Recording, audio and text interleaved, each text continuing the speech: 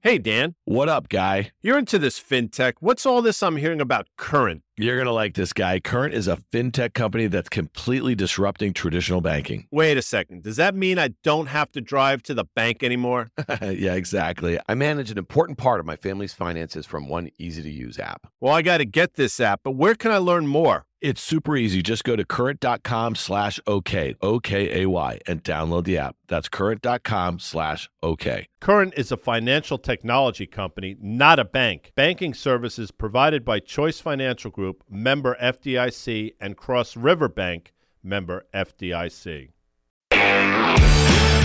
Welcome to OK Computer. I'm Dan Nathan. I am joined with Deirdre Bosa. She is the host of CNBC's Tech Check. Dee, welcome back. It is great to be back. You've been gallivanting around Europe. I've been here in the studio most. I have been gallivanting, and I think that makes a whole heck of a lot of sense given just that my butt has been in the seat for 3.5 months straight, just podcasting. You deserve it. There you go. I just want to give myself a little pat on the back. You and I have a lot to talk about. There's actually news breaking on pricing of Microsoft's Copilot. This is the AI fueled platform that's going to be a subscription service on top of Microsoft 360. So we're going to talk about all of that here. Also, stick around. We're going to be going into earnings season. We got a bunch of stuff kicking off. This is Wednesday after the close. When you're listening to this, we have Tesla and Netflix after the close. And I think those will set the tone for tech earnings season D. But also, I had a great conversation with a really good friend of mine, Dan Teran. He is the co-founder of Gutter Capital, and he brought along Rachael Nemeth, who is the CEO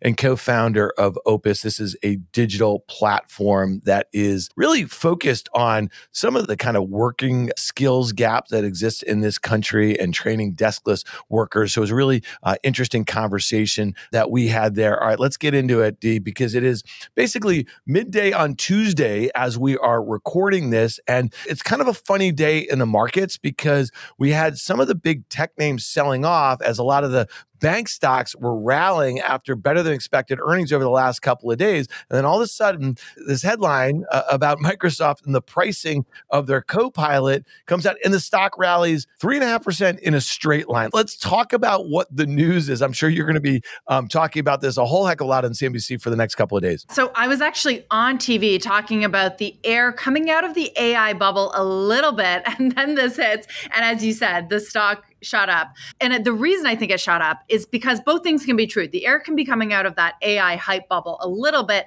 but then being reinflated by actual dollars and cents. And that is what investors want to see. I think they're tired of this user growth, unprofitable user growth. And what Microsoft is saying is they're going to charge, what is it, $30 per user for a suite of generative AI tools. And that is going to hit the bottom and the top line. And as we head into earnings season, I think it's no longer good enough just to say you slapped a chat bot onto certain parts of your business. You're going to have to show that you're making money from them. And that's what Microsoft essentially is doing here. And investors, they have to believe that businesses are going to pay for this. That's funny. Okay, so just to be really clear, the stock has rallied 5% off of its lows today since that headline hit. And again, okay, $30. There's a headline here that in the story that I was just reading here, Microsoft's chief financial officer, Amy Hood, has said the company's new AI products will become the software company's fastest business to hit $10 billion in revenue. Okay, and that makes total sense. But here's my only issue. If you think about a 5% rally on a $2.5 trillion market cap company, what is that discounting? So if you want to say the fastest business to $10 billion, we can back into what all of these subscription services could be by like user growth and this and whatever. But at some point, then it just becomes a recurring revenue stream. They're going to obviously continue to grow that business and add other things on. They're going to continue to lose some enterprise customers. We don't know essentially what the margins are going to be in the near term because the cost of the compute, right? All of the build up. It's going to cost in CapEx, right? Right. Them getting these customers, it's also going to cost them more on the back end. So you're saying the move maybe not justified, too big. Well, listen, it's at an all-time high, okay? We have a NASDAQ that is at shooting distance from its all-time highs here. It just rallied 5%. I just think that it's interesting that you were on air talking about some of the air coming out. I think what you were speaking about a little bit was that some of the semi stocks had sold off. NVIDIA has been banging around here over the last few days. On Friday afternoon, it had a late day sell off. Again, some of the valuations on some of these things are getting a bit stretched here, but a headline like that can propel a move like that is pretty interesting at this stage of the game, Dee. Yeah, so maybe some of the air is coming out of this generative AI hype bubble, but but just a little bit, right? We're still in this moment where this is the most exciting technology for investors. And I think also this belief that the biggest tech companies are going to dominate the space. The piece I was doing was on the startup world, right? And you have all of these AI companies raising hundreds of millions of dollars at billion-dollar plus valuations, and they're essentially all doing the same thing. And what Microsoft put out today, a suite of products that you can use if you're a Microsoft customer, is actually more of a case against this sort of bubble in the private markets. All these companies that are getting funding for essentially doing the same thing that Microsoft maybe eventually will do itself, that you don't need another platform or product. This is just a feature that another big tech company has. Yeah, and it's interesting because if you think what Microsoft is leveraging off of OpenAI, which was obviously a startup, it's a very large startup right now with a huge valuation. And when you think of where I know you talk to a whole bunch of VCs on a daily basis here, as do I, it just seems like there's just tons of money going to just a really narrow subsection of kind of AI startups right now. And I think you make a really great point, is how much of a lead do some of these platform companies have, and how will these smaller startups be able to compete? And we just honestly don't know, but there's going to be a lot of garbage that gets funded at valuations where companies are never going to be able to grow into a little bit. So I'm just curious, like, how you're thinking about that, because we do run the risk of a mini bubble being inflated in the private tech markets at a time where I think a lot of VCs are trying to find a bottom, right? It's been a pretty rough 12 to 18 months or so. And now all of a sudden you have hundreds of millions of dollars that are chasing after some things where the biggest competitors are massive incumbents who already have big leads at the moment. There's this bifurcation in private markets and public markets, you could say as well. There's AI and then there's everything else. And this is known as the so-called VC winter. We haven't seen fundraising numbers and figures this brutal in years, even the VCs themselves that are raising funds, raising money from LPs. It's just been a really tough environment, except if you are a generative AI company. And you're right, it is ironic, Dan, because the big guys, the incumbents, are going to do a lot of these things, but that's the VC model, right? It's spray and pray. You want to give as much money as possible because you got to put money to work, and you hope for that one open AI to raise money at $10 billion plus valuation, and then it all pays off for those ones that eventually go bankrupt and go away.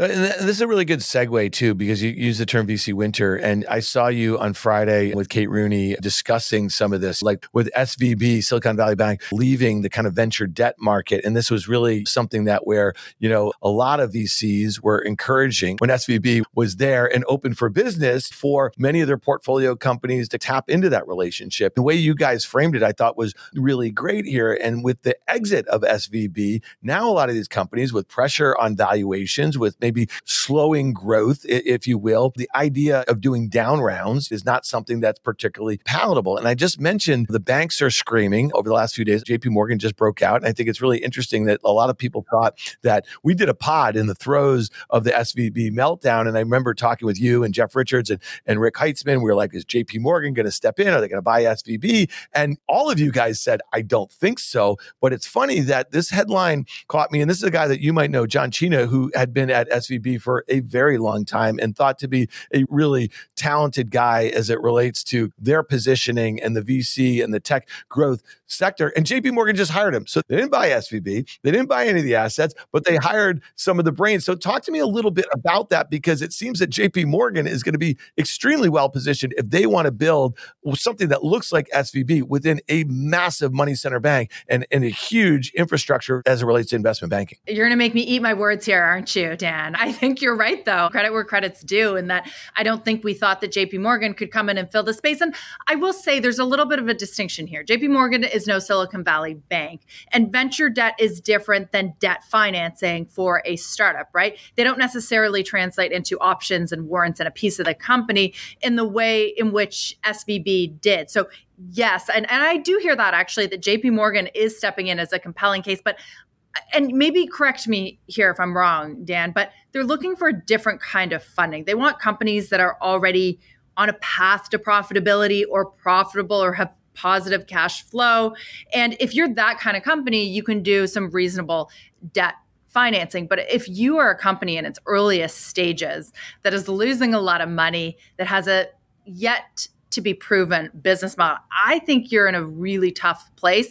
JP Morgan private financiers, they're not going to fund you in this environment. No, I think that's a really good point. I think that JP Morgan's angle is that they want to be in the catbird seat where it used to be Goldman and Morgan. Everyone, if you were the next Uber or whatever the heck it is, you need them to be lead left on your IPO. And so I think this is probably a move to solidly put themselves in that top 3 position. And then when you think about the size of the bank, the size of the deposits, like they can do a whole host of things that smaller investment banks, that SVB certainly couldn't do at the size in which they were. I think they're thinking later down the life cycle, and they want to be lead left on the biggest tech IPOs from here on out.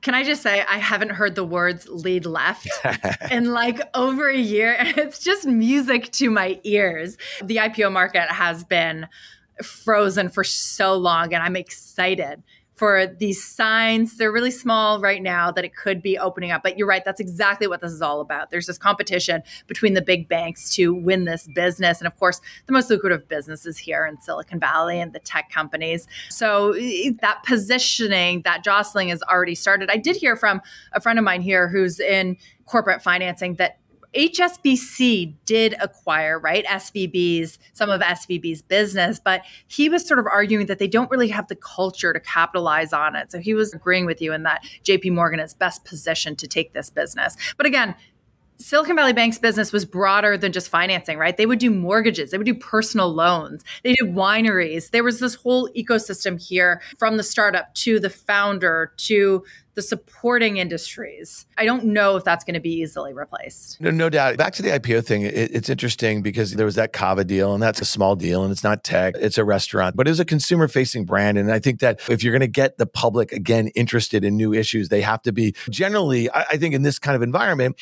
things that consumers or investors, they know the products, they can touch and feel them. That's probably a good way to get back in there. But at the end of the day, like some of the biggest deals that a lot of us have been waiting for, like the Stripes of the world. These are companies that were going to be $100 billion, minted $100 billion market cap companies 2 years ago if they were to go public. And the latest rounds have been cut in half or something like that. So it'll be interesting to see with the NASDAQ up 35%, still down about 10% from its all-time highs in late 2021, if we are going to see one of these things test the waters. Because I don't know about you, man, it feels like pretty euphoric out there. It feels you got something hot and there is a buyer for it in the stock market. You know what I mean? For some, but again, it's the bifurcation that I mentioned before. It's AI and it's everything else. And even you look at the Magnificent Seven playing into generative AI, some in more concrete ways, some in much, much looser ways, and they're the giants. They're already big. They're seen as the winners because they have the scale. Whereas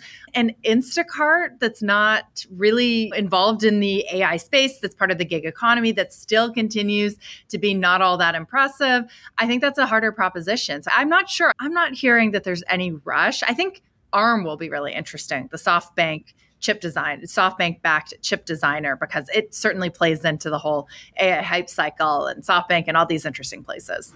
All right, let's move to some earnings here, because Wednesday after the close, we're going to have Tesla, and the implied move in the options market is about 6%. So do the math, 6% on a $900 billion market cap. Okay, this thing is expected to move one way or another. And if I go and look and see how this stock has moved over the last 4 quarters, it's moved on average about 8%. Okay, so think about that. And so in the last 4 quarters, it was a much smaller stock here, but this thing has gone absolutely ballistic. It made a low, I think, in the first week of January of $100. We're trading very near $288. It feels like, again, things that you've probably noticed this in your career covering the stock market. When things go to 9, they usually go to 10, or 90 to 100. You're at 900 billion. Maybe we get back to $1 trillion. This was $1 trillion market cap company prior to its collapse. I also would make one point, D, is that stocks that sell off 75%, which this stock did from its highs from late 2021 to its lows earlier this year, they can do it again too. Now,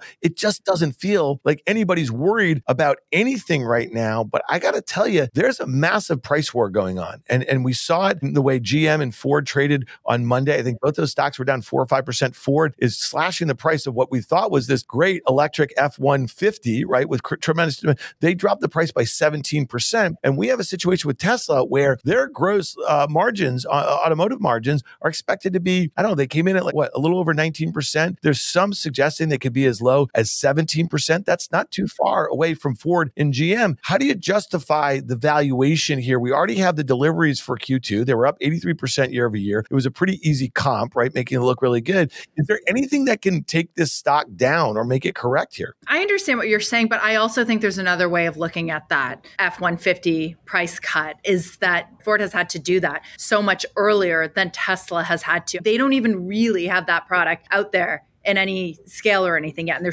already doing that. So I think that Tesla comes from a bigger position of strength. But in terms of that demand and EV demand overall, it is a good question. And the Chinese automakers and Tesla's presence over there, what do you make about the charging networks? Because I think that has been a major catalyst for the recent rally we've seen. It's a plug. Like literally, it's a plug. So like for instance, I've always thought, and I had a Ford Mustang Mach-E a couple years ago. It didn't work for me in a city like New York, partially because of the charging situation. I'm not telling you that if I had access to the Tesla, supercharging network, that would have made my experience any different. And so like to me, is it like $100 billion opportunity for Tesla because they have this early lead in the build out of these things? It really could be. I don't know. At the end of the day, I guess the bigger issue is that if Tesla really does have automotive margins that are like 17 and they stay there, then it is an auto company unless this other things start to happen. Full self-driving, the build out of robotaxis, like all that sort of stuff.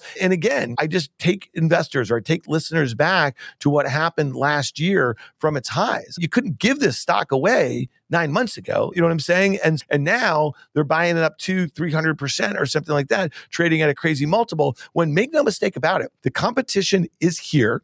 Okay. And the price war is here. And as long as I've been investing in tech, anytime that you have a price war, okay, in a very hot market like this, and you have that sort of margin pressure, it generally does not end well for valuations. Now, the market is saying something very different right now, but I think it's also important to remember that can change pretty quickly too. I think though, the bulls, and if you're not thinking of this still, I know that where the margins are going, it's looking more like an automaker than a tech company, but Elon Musk is so focused on artificial intelligence, yet to prove itself, certainly. And I don't think we have a good gauge on whether it's going to be a winner in this space, whether he's actually going to have a network of robo-taxis. But that's what the bulls grab onto. And I do go back to just the remarkable fact that you can do a recall over software, over the internet. And it's just been such a game changer. And it's taken the other auto companies just so long to get there, or get even close to it. And even what Tesla did during the pandemic with its chips, it's just a better operated, even if it's an automaker with technology characteristics, so much better than some of the others. And I don't know if that justifies its valuation. You're in a better position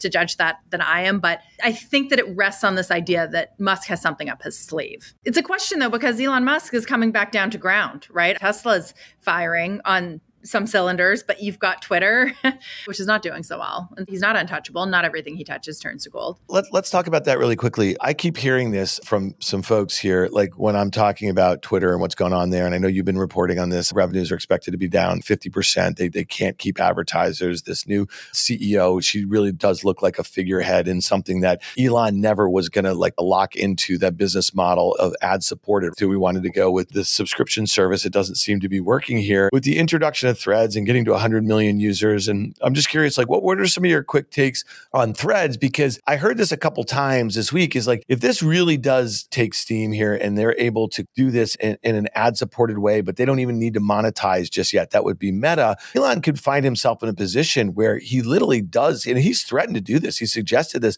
He could just bankrupt the company, and he could put the banks that are on the hook. He could basically just say, that's it. He could still operate the company, but you wipe out like basically the existing equity. The banks are going to be hanging around for whatever they think, how this thing gets recapitalized or anything like that. Is that stuff that you're hearing? Because I keep hearing people say that, and I think I'm hearing it louder now that Threads had such a great, successful launch in such a short period of time. I actually hear the opposite, that engagement at Threads falling off a cliff. And I have to say, I've been waiting to ask you this, actually, really curious if you've been using it or what you think of it. I haven't had a great experience with it so far. To me, it reminds me of Clubhouse.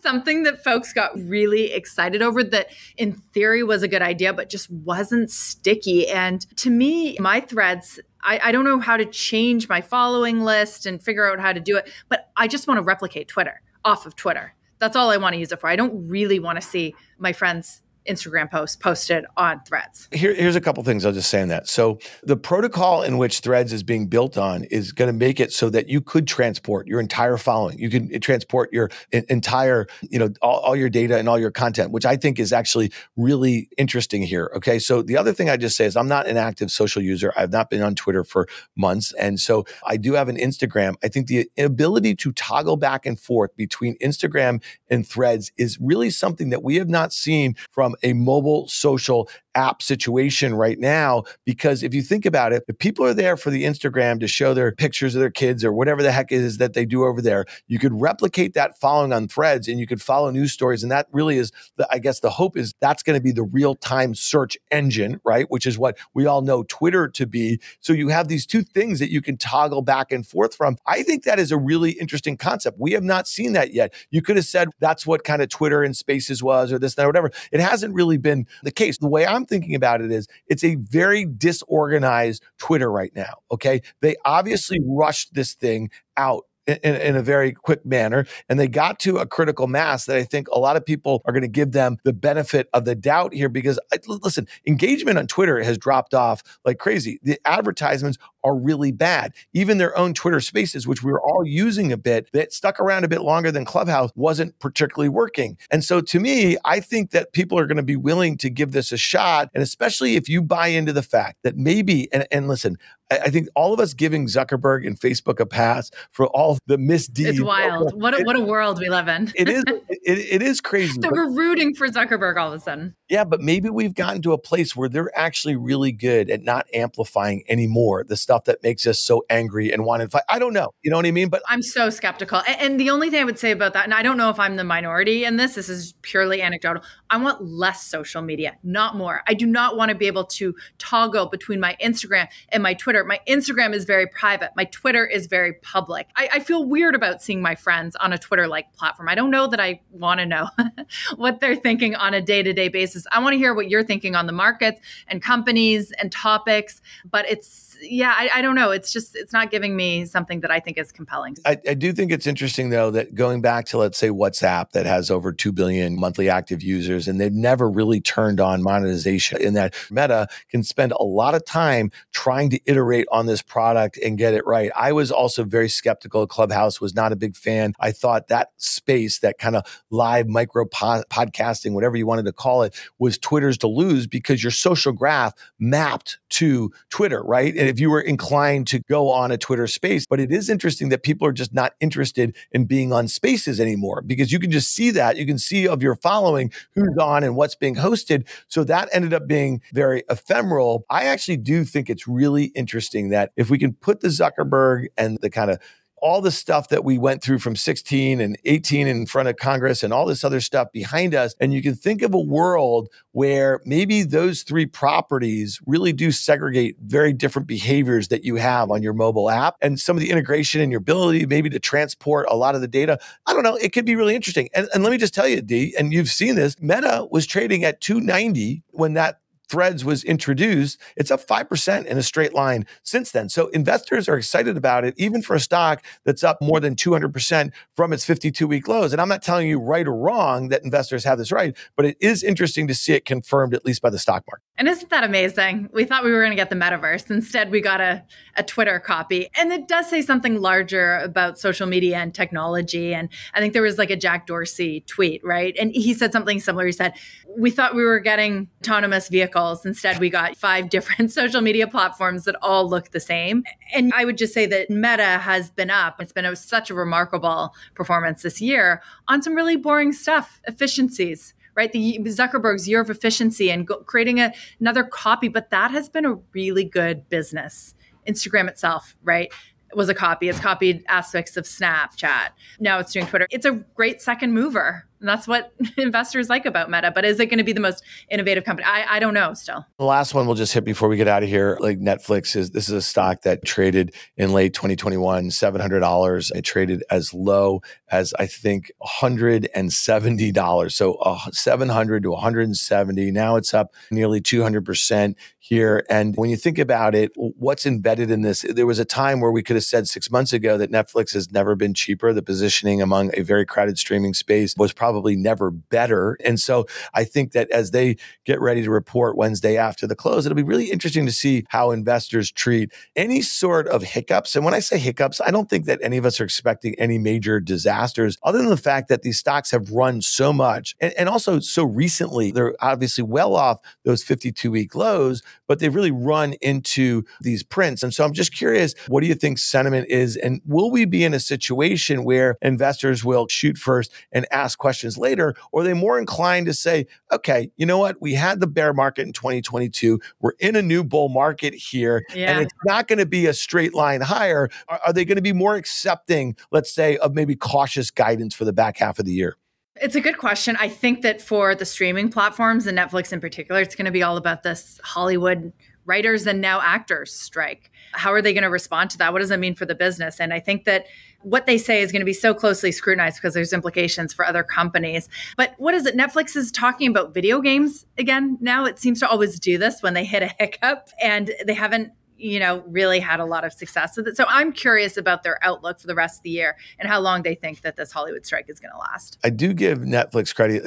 In some instances, people are really shocked at how little visibility they have in kind of the user growth and the volatility quarter over quarter. And the stock has historically been very volatile on that sort of number. And you bring up a great point. When you start hearing about these other verticals where they could move into, you start saying to yourself, have they tapped it out? And then just like these other listen, if Disney's going to cut back on original content, the question is, does Netflix need to keep their foot on the pedal as hard too? And so do you start seeing flattening sort of growth as it relates to user growth and for demand for new content abates a bit? And the key thing that Netflix loves to reiterate, which I think is totally fair, is that they are profitable. They're coming from such a better position of strength. They can afford to do this a little bit more than a Disney Plus, but it also raises interesting questions for the mega caps, right? The Amazon, the Apples that are spending a ton on sports rights and creating their own content. They don't really need to do that. It doesn't affect them as much, the strike, as it does Netflix. It'll be interesting how they respond and if they put money into other growthier parts of their business. Yeah. Last thing I'll just say this is that Spotify has also rallied 200% off of its lows. And I've kind of long thought, if you're talking about other verticals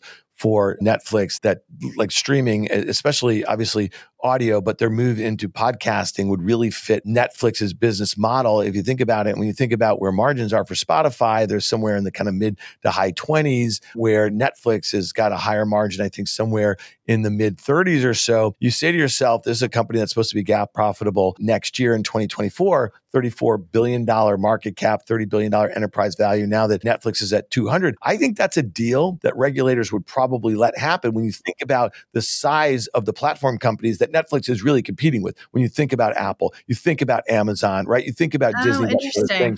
So to me, that's one I think is really interesting, but who knows if it'll ever happen. I love playing the dating game when it comes to M&A. I like that. I haven't heard. Yeah, that's a good one. What do you think of Apple and Disney now? It's funny. I don't know about you. I feel like Bob Iger will figure this out. I feel like he'll get this thing right. And so he left it. If anyone can do it, yeah, it's him. But even to hear from him that this is so tough was remarkable. Yeah, no doubt. That'll be interesting. We're going to get Apple, I think the week after next, Disney in a couple of weeks too. It'll be interesting to see how these stocks trade into their prints here. They're all trading. Apple's at a new all-time high. Microsoft today, again, at a new all-time high. The euphoria in the market, we have a NASDAQ 100 that's up 44% of the year. The NASDAQ's up 37%. The S&P's up 19%. At the end of last year, it felt so dire. It just felt so dire. It's just pretty amazing. It's remarkable to people here in the Valley too. I have all these conversations. We thought last year some of the bankers would move out and stuff, and they didn't, to their delight, because there's a lot going on here now these days. No doubt about it. All right, listen, Dee, I really appreciate you joining me from one market out there in San Francisco. That's Deirdre Bosa. She is the host of CNBC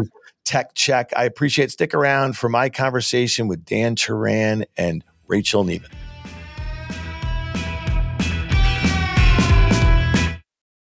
Hey listeners, it's Dan here. I want to tell you about a company that I'm really excited about. It's called Current. It's a fintech company that's completely disrupting traditional banking. I'm a new Current customer. It's already helping me and my entire family manage our finances, all from one easy-to-use app. So try Current for yourself and get the app by going to current.com/OK. That's current.com/OK. Current is a financial technology company, not a bank. Banking services provided by Choice Financial Group, member FDIC, and Cross River Bank, member FDIC.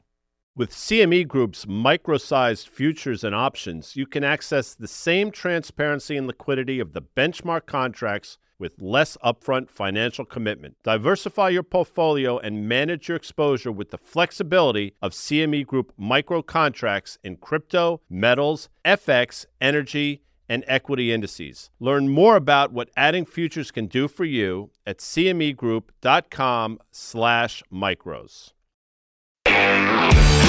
I am here with Dan Teran. He's the co-founder and managing partner at Gutter Capital. Many of our listeners know Dan from his prior contributions to the Fine podcast here. I'm also here with Rachael Nemeth. Rachael is the co-founder and CEO at Opus, which is a training platform for deskless workers. We're going to get into all of that. We're going to get into why Dan invested, I think, pre-seed a few years ago, participated in your Series A round not too long ago. We want to hear about how your company has changed and the problems that you're looking to solve there and why Dan and Gutter have been a great partner for you. But welcome to the pod. Thanks for having us. Good to be back. All right, let's do this thing because it's really interesting. Let's kind of set the stage. A lot of our listeners, they come to us for some of our market commentary and some of the stuff that we'll have to say about how markets are reacting to things going on in the economy. And one of the things right now, and I think this is, Rachael, very much in your wheelhouse, and I know, Dan, through some of your own views, but also the way you invest capital at Gutter, you guys are really focused on the macro, okay?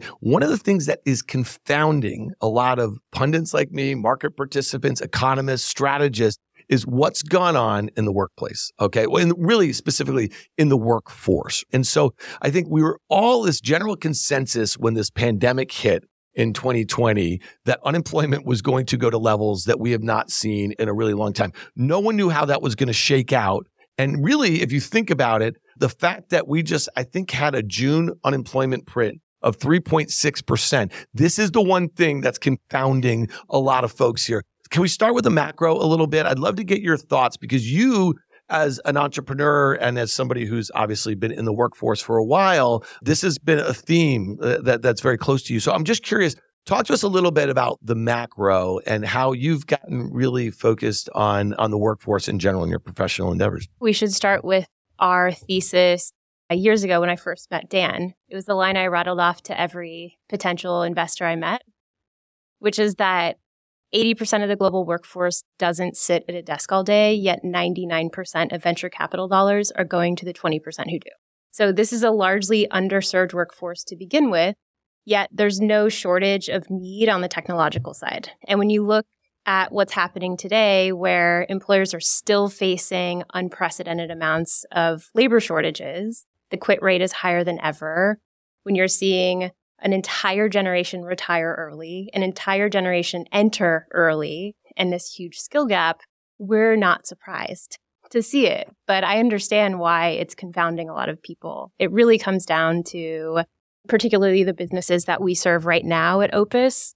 They're continuing to grow and expand right now. And I won't get too far into it yet on the restaurant side, but these employers can't cut labor. They have increased demand right now. They're consolidating their businesses. They're acquiring more businesses. At least when it comes to frontline work, those numbers aren't dipping. One other thing that's very interesting, I think that's a great setup in terms of where venture dollars have been invested. The other thing that happened in early 2020 is we basically turned off the spigot on immigration overnight. So dropped by 75%. Over the past 2 years, it's recovered, but it's still 25% below the pre-COVID levels. And on a workforce that's about 160 million workers, we're talking about millions of workers that just never came. And so when we look at the services inflation and contribution to CPI, and particularly for the lowest wage workers, which are often coming over our borders, it's pretty clear why there's a shortage of those workers today. And I do think one of the things that's fascinating about the last couple of years is the other thing that everyone thought was going to happen in addition to unemployment was that the lowest wage workers were going to get hosed. And like the narrative even today is that inflation hurts poor people.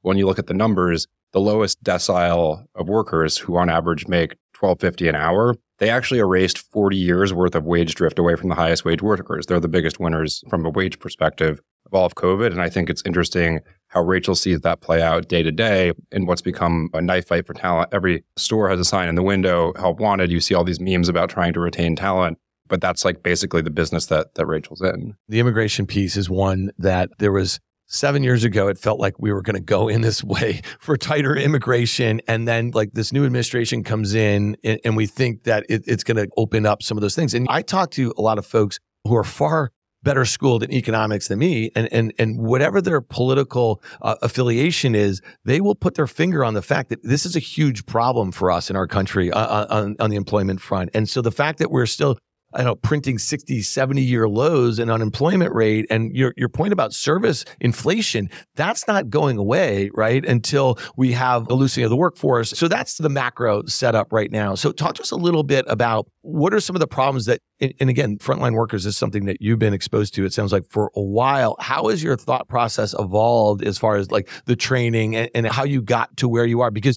you did pivot a little bit, right? A whole lot. Yeah, okay. All right. I want to hear about that. Let's not lie about it. And we'll put this in the show notes a little bit because Dan wrote a great blog on Gutter Capital, I think a few months ago when you participated in the Series A and was really telling a little bit of this. And your experience with Managed by Q is interesting too, because I remember when we first met in 2019, these were a lot of the same issues, some of the same problems that you were trying to solve with your company back then. So I'm curious, you want to start a little bit with that pivot in 2020, because it seems like you were just kind of the right person with the right experience and looking to do something that not too many other, at least startups, are looking to do right now to solve what is an increasingly challenging problem. The whole story of what we were doing before COVID, for lack of a better term, was about access. It still is about access. This is about and is addressing the dearth of technology that's built for the 110 million American workers who don't sit at a desk all day. That has not changed. What changed in March 13th of 2020 is, I think, what the date was. Dan had already invested in my previous company, ESL Works. We delivered English language training to employee cell phones. Access problem number one, right?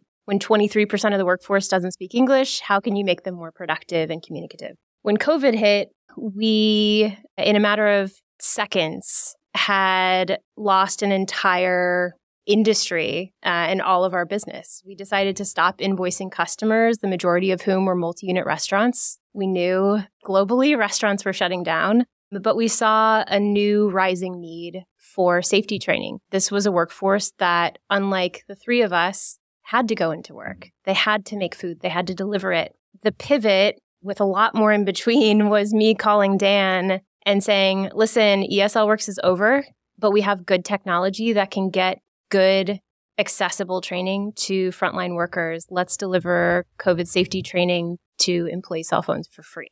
And then we decided to just figure out the business later. So it was about proving out and validating that this is about accessibility to good technology and knowledge so that you can actually use. It seems like you're like the perfect example. And again, we kept on hearing this pull forward or the digital transformation and the speed in which it happened. And so you just started out by saying it was a text-based thing. It was meant to be really simple. And especially if you think about some of these workers, the sort of devices in which they would rely on to get this sort of information. But it seems like you shifted fairly quickly to make this add a lot of texture to the platform. I'm just curious, Dan, at that point, like, what did you see? And I remember you and I talking a lot back then. It wasn't just a business opportunity. You really felt like this was like a really great opportunity to move a platform ahead that was really necessary. I'm just curious, but at your point, you were a seed sort of investor, but this was going to be something that you were going to spend some more time on and help think about a bit. Just for context, James and I had invested at the pre-seed, which I think was 2018. We invested again 2 years later, right as COVID hit in 2020. And then we ended up leading around following that and then investing at the A. So we've been investing in Rachael and are grateful to have been working with her for a long time and consistently over the last couple of years through lots of changes in the business. From first principles, like the insight that we were investing in never changed. We were backing someone who had deep industry expertise. Rachael spent many years of her life running kitchens in New York City, including for Danny Meyer. She saw the problem firsthand.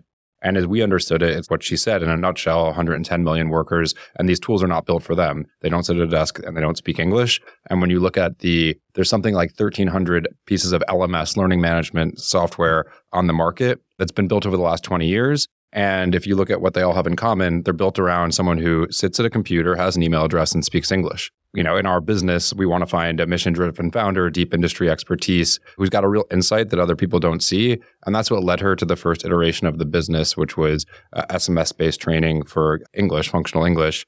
But in our view, COVID pulled forward what was always part of her vision, which was accessibility and this sort of rich platform. In terms of like our involvement, yeah, I had the good fortune of having recently left WeWork. I literally didn't know what to do with myself. And Rachael was one of the founders that I really admired that was doing something really interesting in the portfolio. She happened to have a need for some support. And so when COVID hit and she decided to pivot the business, I was able to recruit some of my former colleagues from Managed by Q who ended up joining her as her co-founders and spend a little bit of time with them in the trenches as they replatformed. And ultimately, it emerged a business that was much bigger than when it entered. And I think this is important for any part of the audience that's founders or investors or whatever. Over and over again, like we're reminded that we're all sailing the same sea. So these big macro events happen, and there's always companies that thrive that you don't expect. That is where good management really matters. And there are so many founders that would have been tapping the mat with half of the adversity that came at Rachael. And instead, like she came out of this with a much more interesting company. And so we've continued to invest in her. So let's talk about the platform itself. You know, you went from this text-based thing. It was really focused, and you have a background in English as a second language. So it seems like a perfect intersection. They were spending a lot of time so far talking about the restaurant workers and such, but it sounds like this platform could be, you know, used for a lot of different industries. So let's talk about the platform, and let's talk about like the industry focus and how you broaden it out away from, let's say, dense populated areas like New York City that have some very unique characteristics, but they're common among some of the largest population centers in the U.S. Opus is a skill training or skill building platform for businesses with a frontline workforce. Frontline used to be, during COVID, it was nurses and doctors. Now it's much broader: cooks, servers, packers, pickers, drivers, you name it. So what we are trying to do is basically break learning management systems and burn them to the ground and rebuild them for this population. I'm not going to be that polite about it right now. This is the problem, is you can't name one that any of your listeners would uniquely identify. It's a highly fragmented market. In order to solve for that, it isn't just being the next, I'll name like Docebo, that's a publicly traded. There's lots of those companies. And it frankly isn't as simple as saying, okay, we're going to add every language under the sun into it. It has to start by doing the opposite of what they did, which is we proved out that what we were doing worked by starting with the end user. We didn't build anything for Bonnie in HR or Joe, the CEO. What we were doing was building directly for the frontline worker. That was the initial product, was text message, and proving out that in under 12 seconds, we could get an employee training. It's about speed to market when you're doing what we're doing. When the turnover rate is 130% in some of these businesses, you have to get into the pockets and the hands of employees as fast as humanly possible so they don't leave. So we started there. Now, 2 years later, what Opus does is helps employers, speaking of this speed to market problem, it helps them generate any kind of training under the sun for use cases like compliance, standard operating procedures, corrective action, new hire training with our AI-powered technology, while at the same time getting that to the hands of their frontline workforce in minutes. And then there's this last piece that a lot of people don't realize. I'm giving away the sauce right now. You have to build for the frontline manager. Anybody who has worked in any form or fashion in restaurants or who was a lifeguard or whatever knows that there was that one 21-year-old kid who was a green manager and also needed the same level of coaching in order to be able to serve their team. So we built technology specifically for that person. You just described what a lot of normies like me, okay, structuring unstructured data, doing prediction stuff. You use your AI power. I'm trying to make this point. The public markets have become captivated to the tune of trillions of dollars in market cap with a lot of stuff that all of these companies had been investing in and building in the background. We've been using machine learning and AI, like these things, for a long time. And I'm sure, Dan, you and James over there at Gutter, you're seeing a lot of business plans that have been reoriented in the last few months in and around these sorts of things. But I'm curious, how were you thinking about like these sorts of technologies? Again, were you building them yourselves? Were you licensing them and integrating them into your own development? Just because this is a theme that public markets, whether you're a $1 trillion market cap or you're a Series A technology enabled like startup, you have to actually be thinking about this a little bit. For us, when it comes to LLMs or whatever you may be working with, in our case, it's about enhancement. It's not about proprietary technology. It's about leveraging it in meaningful ways. And for us, it's content. Nobody wants to to open up a training management system and look at 10,000 courses for their workforce. They want to be able to customize. We invested. Are you finding them pretty customizable, like some of the stuff that you guys are testing right now? And this is, again, is this why we're having this moment, I think, both in public and private markets? Because for the first time in a long time, you have a viable commercial chatbot that people say, oh, I could integrate that into my thing. You probably didn't feel good about doing that a year and a half ago into some of the things that were on the market. A year and a half ago, we were investing in translation technology for obvious reasons. So we wanted to be the best. We wanted to do it fast. We wanted to get 99% accuracy. So we did that, right? We can translate any content into 100 global languages. But with the emergence of OpenAI being more readily available for businesses like ours, it was the obvious choice. I still remember being in the room with our executive team, and it wasn't even a discussion. It was, well, this solves the content problem. This is how we do it. We aren't forcing AI into the product. We're solving a problem faster. So you're not renaming the company Opus AI anytime soon? God, no. Okay. Yeah, I think we did look for the URL, though. Of course. Yeah, I think we've had this conversation. And James, my partner, despite literally he taught the course on AI at Johns Hopkins 15 years ago, was the TA. We are also not an AI fund. We're not investing in base models. But our view is there is a generation of companies being built today, just like companies like Salesforce and Netflix were cloud companies. They weren't going around saying Netflix Cloud, Salesforce Cloud, like it is called Salesforce Cloud now. But they weren't pitching themselves as cloud companies. They were just application layer companies led by strong technologists that were playing on the front foot using the best technology available today. And in this case, you have Jeff, who's Rachael's co-founder and the CTO of the company, who's deploying novel technologies to solve problems that they understand well for the customer. And I think that's the difference between there will, of course, be tremendous value created in people building the base models. That's not what Opus is building. That's not where we're so interested in investing. I don't think we do very well there. But I do think that every company will become an AI company. And I recommend checking out the use case, and like the application of AI at Opus is really quite incredible, where you can give the application guidance on even like the voice and tone of the brand, what content you need to develop. And within moments, it's created interactive training content based on some of their templates and formulations. Dan, as like an advisor to a lot of the companies in your portfolio, you're obviously now seeing lots of pitches that are AI first for all intents and purposes. But the way you just described how you've been working with Rachael and her team for years now, this was always a part of it. So I'm just curious, like the wheat from the chaff sort of thing, are you seeing just a rush of ideas that people think, if it's led with AI, are investable right now, given the moment that we're in? And then just give me a sense of, are a lot of your portfolio companies like in a position like Rachael and her team are here where they have been thinking? I think, and I'm a little bit cynical here, having sat through the metaverse and Web3 and crypto and watched You weren't a Web3 fund? No, we haven't taken the bait on any of it. Yeah, we've all watched our dear friends and colleagues change their Twitter bios over and over again. I'm a little bit cynical, but I do think that the difference between sort of these application layer companies today, the ones that win and the ones that don't, it's not clear to me that pitching yourself as AI first. I think there are plenty of investors who will pay a premium for a company that can effectively convince them that it's an AI company, but often they're not. They're building application layer software, which is awesome.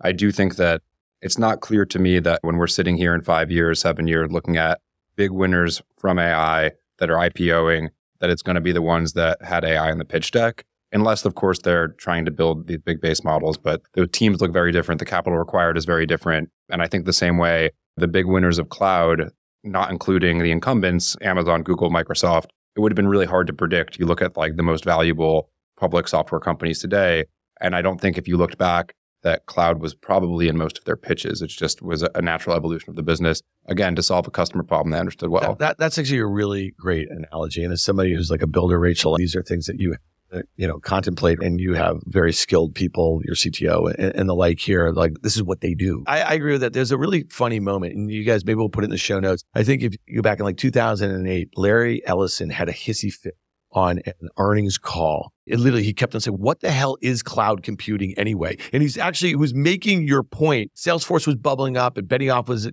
one of his ex-guys and everything like that. And it was just you got to go listen to this video, right? Because he's like, this is what we do. So I just think it's interesting. But let's talk a little bit about the business model here and where you guys, where you see opportunities, because it seems like obviously we've spent some time and deskless sort of workers. Like, how does it broaden out? You use the term also like multi-shop restaurants or something like that or whatever. This is not something that probably works well in a one-off sort of situation, mom and pop restaurant. It's multi-unit groups. We made the decision to start with multi-unit restaurants. It's the second largest employer in the United States. There's 1 million restaurant locations in the U.S. 650,000 of them are part of multi-unit groups. It's an obvious solution.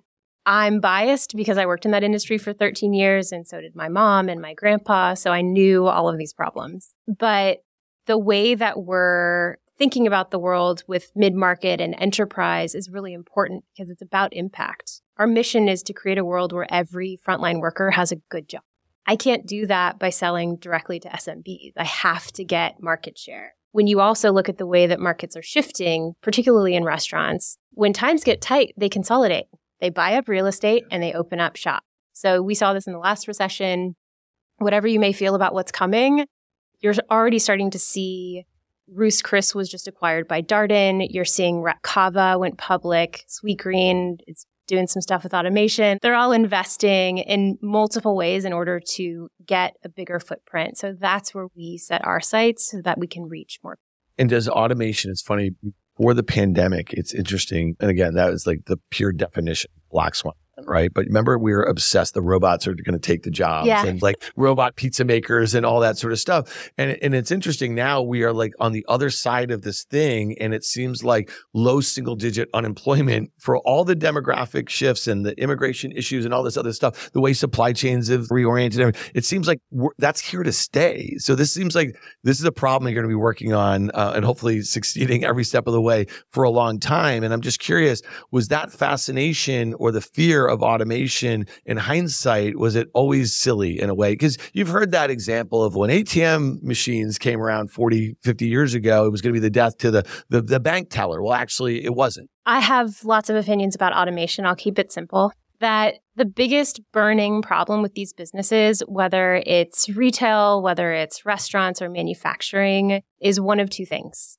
And they both tie up to one central goal. The problem is either customer experience or it's productivity in the back end. So if you have a manufacturing facility, how can you get more output? So when we think about automation, a lot of people will talk to us about McDonald's is putting up kiosks. That doesn't actually change the need for training your team more effectively on how to engage with those customers. The reason why McDonald's puts in those kiosks is a little bit, of course, to address the labor shortage, but it's also so that those employees can spend more time producing and driving revenue so managers can stay on the floor and not have to be coaching people every 5 seconds. So the technology for automation is also enhancing the worker. I'm all for it. I think it's fine, and we don't see it really impacting our world at all. But what it all pipes up to, even if employers are cutting labor over time, they're not cutting it as a means of lowering output. So it's really important to address the skill gap so that as I'm paying you more money, as I'm trimming back the workforce, I expect you to be producing. So that's why what we're constantly pushing for is productivity as a value proposition. Retention is important, mind you, but there's natural churn in frontline jobs. You can't solve it the same way you can in software. Dan, what are some kind of milestones when you think about Opus and you think about the business and all the data that they're tracking internally as a business, but you as somebody who thinks a lot about narrowing skills gaps, and I know that you're concerned about like very American problems given our unique situation. I'm just curious, like what are some of the things that you think about this as a portfolio company, but also as a business that you're very interested in? What are some of the things we should be watching for? Obviously, like I can't speak to the business's internal metrics, but I think some of the things that we've been most excited to see as the company has grown and developed is there's a few ways to slice it, but one is the customers they're solving. So we've talked a lot about restaurants, but they're also solving the problem for university campuses, golf courses, industrial manufacturers, home builders, like kind of list goes on and on. And so it's been exciting to see them penetrate into new categories who have similar problems. And then also I think just thinking about the depth at which the problem is solved, moving beyond just like this very basic training to really like a frontline engagement tool. Because at the end of the day, I think training is a piece of the puzzle. But if you're the CEO of a large restaurant group in a market where you want to understand who your best performers are, and Opus can help you do that now because you have this sort of frontline visibility. But then also, like, you might want to be able to communicate with people directly, creating these new types of tools for having this connective tissue throughout the organization. It's just seeing it step beyond just being a basic utility and really creating something that's new and differentiated for this customer. I learned a lot. I'm still going to be the clueless market pundit guy on the unemployment front. It's going to confound me for a while. And you know what's funny? We go back and forth and listen. It's a great thing that we have unemployment where it is, right? Like the last thing, if the Fed's success in battling inflation is getting unemployment above 5%, I think that's a weird world to sort of be in. And it's also, Rachael, really great to hear some of the things that you have to say about automation, because that was the fascination prior to the pandemic. And hopefully platforms like yours and people who are mission driven like you can help solve some of these problems. That's what we hope. Next time you're listening to Darden or whoever on their earnings call talk about labor productivity, now they're talking about AI-generated courses with Opus. Yeah. Listen, Rachael, I really appreciate you coming by and chatting with us. Rachael Nemeth of Opus and Dan Teran, Gutter Capital. Thanks Pleasure for joining to be us. here. Thanks, Dan. For having us. If you like what you heard, make sure to hit follow and leave us a review. It helps other people find the show. We also want to hear from you. Email us at contact@riskreversal.com.